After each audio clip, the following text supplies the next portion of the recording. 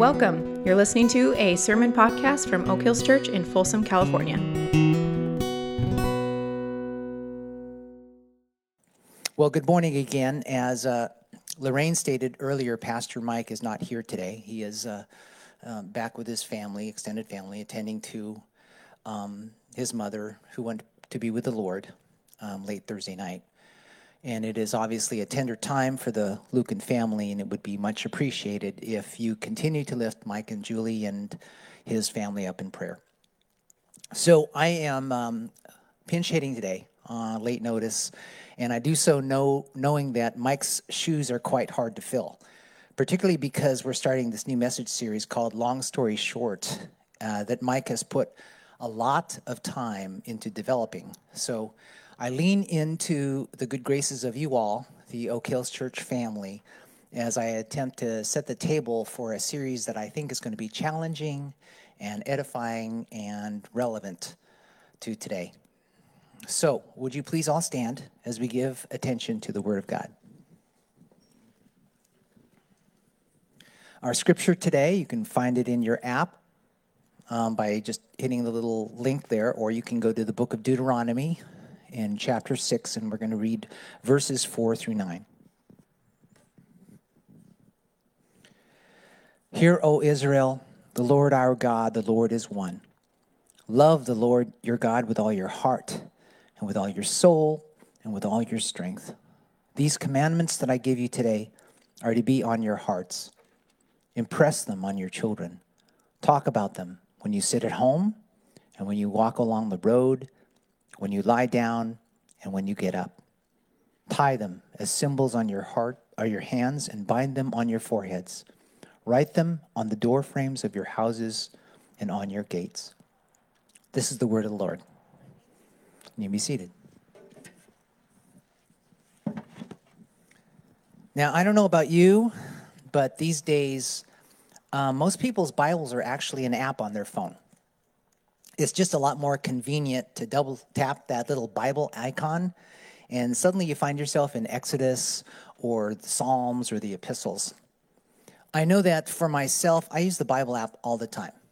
In fact, I hardly ever pick up an actual Bible made up of pages and binding and cover anymore. But I'm starting to think that there may be something lost in the experience of the Bible in an app.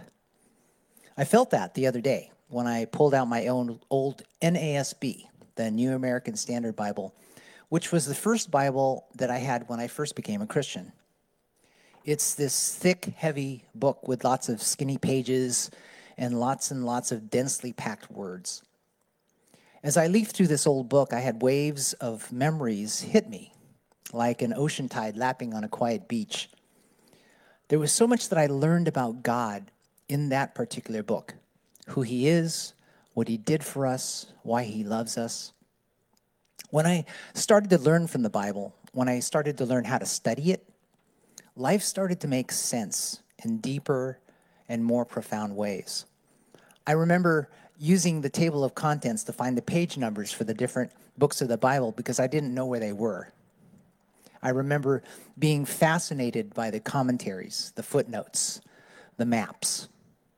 And as I perused this beat-up old book, I saw the dog-eared pages and the places in the margins where I had written notes and where I had underlined passages that were significant to me in that moment in time.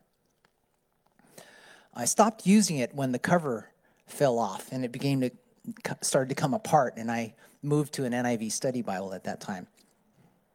I remember that as a new Christ follower, being in awe of the truth and the beauty and the wisdom of this collection of stories and poetry and prophecies and letters that we call the Bible.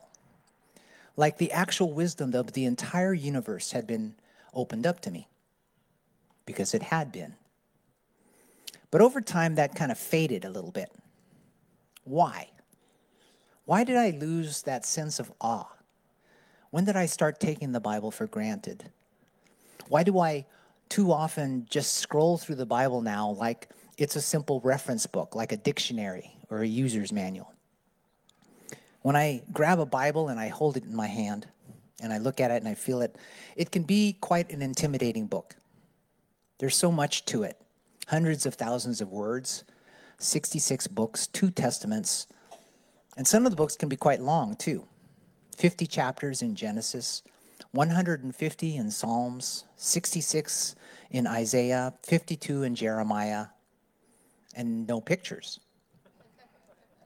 But every now and then, we find sections of the Bible where it seems that the biblical authors have set out to make a long story short. 5 books of the Bible have but one skinny chapter. In the Old Testament, the book of Obadiah, and in the New Testament, the book of Philemon, the letters of 2nd and 3rd John, and Jude. So, for the next several weeks, we thought it would be good and appropriate and even fun to look at each of these short books and the short but vital message that each of them contains. And so that's why we're calling this series Long Story Short. Because God, who is the author of days and writes the story of the universe, thought it important to provide us with these short but significant books. Books to provide us with guidance and truth about the messiness of life and relationships. Our hope in this Long Story Short series is to inspire our engagement with the Bible, because the words in the Bible are not just words. They are potent, life-giving, and life-shaping words that God has inspired to correct, rebuke, and encourage us, to use the Apostle Paul's phrase in 2 Timothy. And make no mistake about this, it is impossible to follow Jesus in any meaningful, substantive way, or hear from God in any authentic way, apart from engaging in the Bible. Reading it, contemplating it, reflecting on it, bathing our minds and our hearts with it, so that we might understand God's mind and heart and transform ourselves through it. God reveals himself and his mind and his heart through Scripture. He shows us his ways through it. Now, like most things that are short or small or quiet or hidden, these 5 one-chapter books of the Bible are usually ignored or overlooked. I mean, honestly, when was the last time that you read Obadiah? No, we have a tendency to park in the bigger books of the Bible, like Genesis or Romans or Psalms. The big books get all the press, and the short ones are often overlooked. But we think these short books contain a vital message for us, and so we're going to dig into them during this series. Now, today is simply an introduction to the series, and I want to give you a few reminders of why we need to regularly engage in the Bible. And the first is this: the Bible relates to ordinary life. Think about this. The vast majority of the Christian experience is lived out in these unspectacular details and challenges of everyday life. In other words, following King Jesus happens most often in the small and uneventful moments. It usually happens in the mundane details of life and relationships and pressures and difficulties. In the small conversations, in the small interactions with others, in the small thoughts in our brains, and in the small but significant trials and tribulations of life. Loving God and loving others in the midst of the countless twists and turns of this life. Pandemics and job losses, financial strains and financial gains, decisions related to raising children, and decisions related to caring for aging parents, navigating loss and loneliness, finding joy, experiencing peace, dealing with depression, facing another day, working through interpersonal conflict, learning how to not get what we want, learning how to extend grace, learning how to accept forgiveness. This is the stuff of life. This is the stuff that fills our time and attention most days. And it is in these ordinary life circumstances and challenges that we, as people of faith in Jesus Christ, seek to live out our faith and live in the reality of God's kingdom. Isn't that the trick of it? Referring back to our scripture in Deuteronomy, how do we align our hearts and souls and minds and strengths to God and his ways in the midst of everyday life circumstances and challenges? We love God and we profess Jesus as Lord. Jesus is King. Jesus is present. And while this doesn't necessarily change the stuff of life or alter life, it does change us. It does change how we navigate the stuff of life. Once again, Deuteronomy says, talk about them when you sit at home and when you walk along the road and when you lie down and when you get up. Tie them as symbols on your hands and bind them on your foreheads. Write them on the doorframes of your houses and on your gates. And this is really just concrete, practical instruction. Now, you might know that this instruction in the entire book of Deuteronomy was given to the people of Israel after they left slavery in Egypt and before they entered into the promised land. So these instructions were given to the people of God during that time so that they would know how to become the people of God. One of the reasons books like Leviticus and Deuteronomy and the other Old Testament books, why they're so full of particulars and details about when to do this or how to do that, is to stress to the people of God that they are the people of God. And that means that everything they do in the nitty-gritty of life is to reflect his identity as the people of God, even talking and sitting and walking and lying down and getting up. The truth of God was to be as apparent and as normative as the hands and foreheads, as ordinary as the doorframes and the gates they walk through every single day. So as we go through these next 6 weeks of the series, we'll talk about the practical matters addressed in the Bible. Real people who are dealing with real issues and everyday guidance of the Bible to navigate these issues with God and in his wisdom.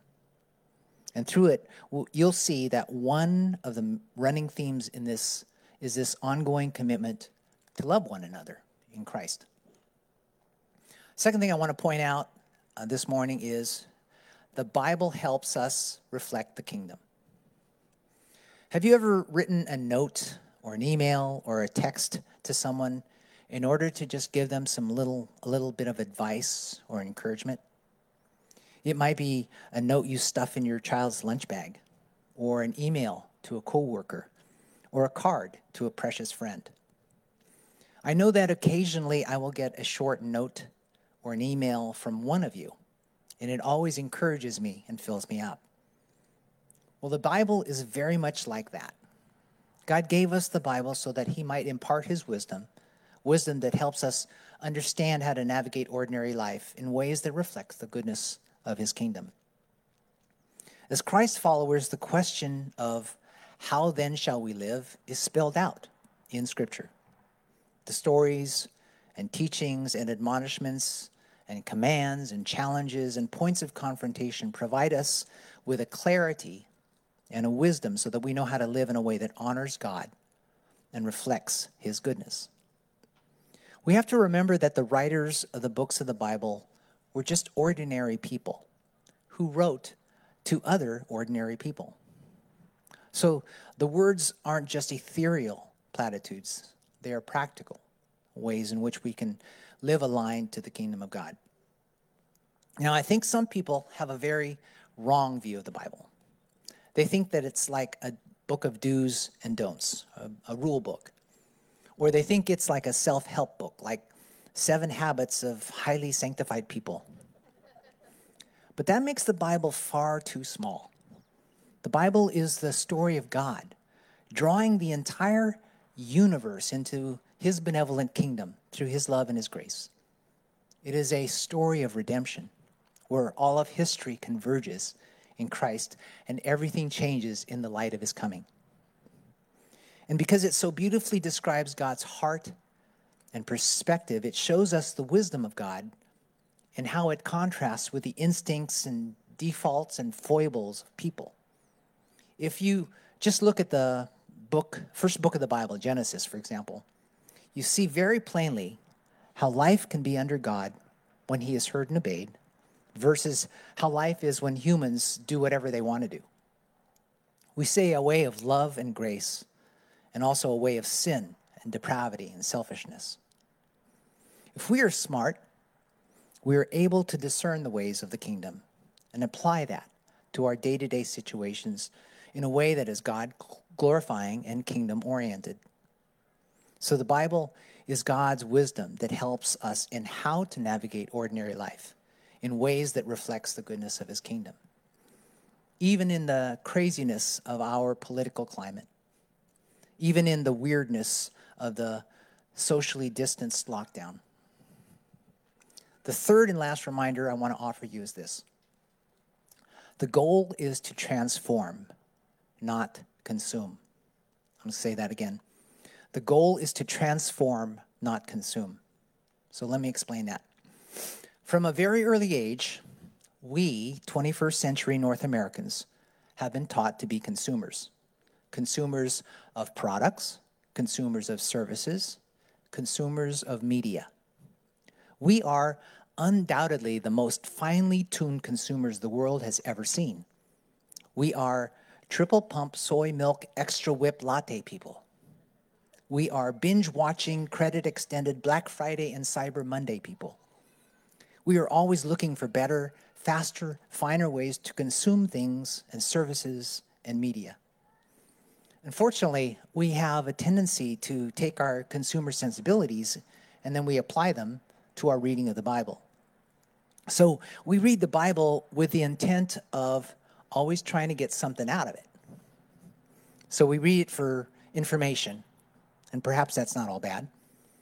And then perhaps we also read it to undergird what we already believe about God and ourselves and the world. And that can be iffy. Or we use it to make ourselves feel better about ourselves and justify a certain way of thinking or judge others. And that can be dangerous. But that isn't the way it's supposed to be, right? The goal is not getting through the Bible. Our goal is to let the Bible get through us. In other words, we have to allow our reading of the Bible through the power of the Holy Spirit and our submission to the Father through the Son to transform us, to change us, to make us new.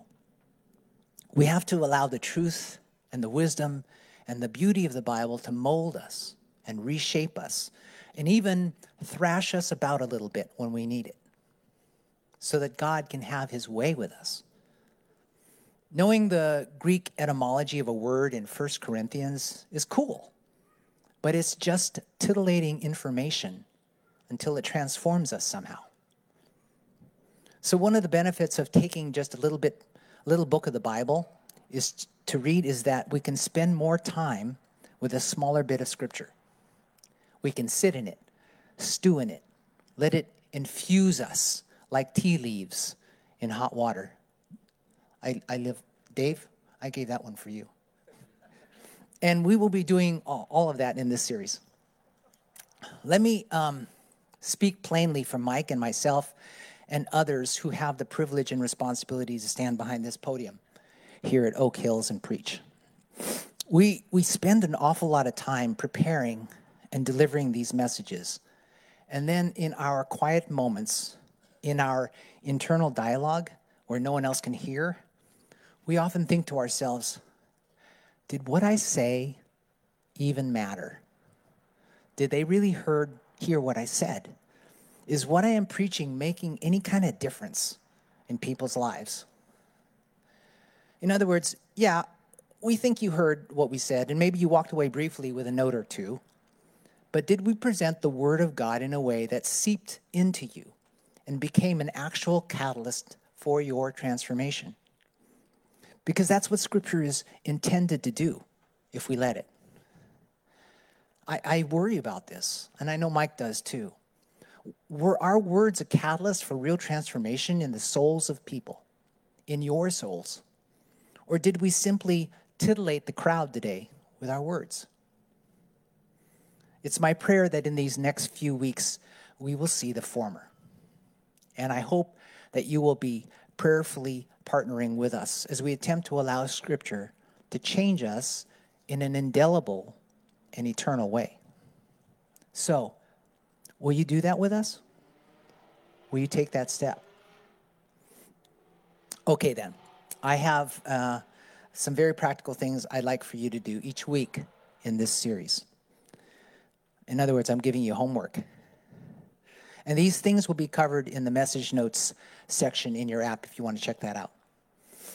The first thing is that we'd like you to read the book that we will be covering the week beforehand. For example, next Sunday, we will be looking at the book of Obadiah in the Old Testament. As we said, these are all short books, and Obadiah is only 21 verses long. So, we would like you to read it at least one time all the way through, and preferably one time every day, in preparation for the next Sunday when Mike preaches on it. Now, just a warning that Obadiah feels very Old Testament.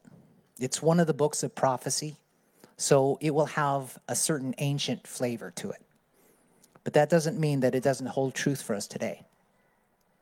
Now, here's the thing about reading these short books. There's a particular way that we want you to read it. We would want you to read it and read it slowly to allow it to seep into you. As you read it, be cognizant of the Spirit of God and ask Him to open up a sense of understanding for you. As you read it, look for a word or a phrase or an idea or a verse that speaks to you or encourages you or challenges you. And then if it helps, write down your thoughts as you read it. You might even want to do a little bit of the background behind the book to give you context. And then every time you read it, pray for that word or phrase or verse or idea to take root into you. Will you do that? I'm seeing a lot of blank faces. Okay. So let me summarize what I just said. And this is in the app as well. 1, read slow. Read with the Spirit. Look for the key phrase or idea. Journal your thoughts. And pray. That's it. Now, a closing comment. Our scripture passage this morning actually isn't just from the book of Deuteronomy. During the course of his earthly teaching, Jesus had many opponents and detractors. After all, his words and his teaching disrupted the social and political orders as he invited us to a better way, to a kingdom-oriented way. During Jesus' earthly ministry, several sects were trying to trap Jesus with their rhetoric, I should say. They were actually trying to outwit him by exposing his lack of scriptural knowledge. And so in the midst of a heated conversation, a Pharisaical lawyer baits Jesus with this question. He says, "Which is the greatest commandment?" Of course, Jesus doesn't hesitate, and he provides us with the perfect, definitive answer. He quotes the Torah from the book of Deuteronomy.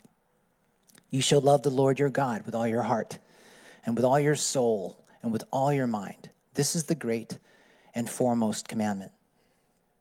So Jesus quotes this passage from Deuteronomy back to the Pharisees as a response to them. And it ends up being recorded in the Gospels, in Matthew 22:37, in Mark 12:29 and 30, and in Luke 10:27. It is, in fact, referred to as the Great Commandment. And everything we do and everything we are as Christ's followers springs from this truth. Now, in this series, we want the words of God through the Spirit of God to help these truths be on our hearts so we can impress them on our children, so we can talk about them at home or on the road, or when we go to bed at night, or when we wake up in the morning. So we can live these truths before us as if they were bound on our hands and on our heads, so that we can reflect the kingdom of God from the doors and the gates of our homes and out into all the world. Would you pray with me? Father, Son, and Spirit, impress us once again with the truth and wisdom and beauty of your word. Lord, let it seep deeply into us and transform us. Reveal your heart and your mind to us. Incline our hearts to love you more and more with all that we are. And may that love spill out into our worlds. And we love you, Lord. Amen.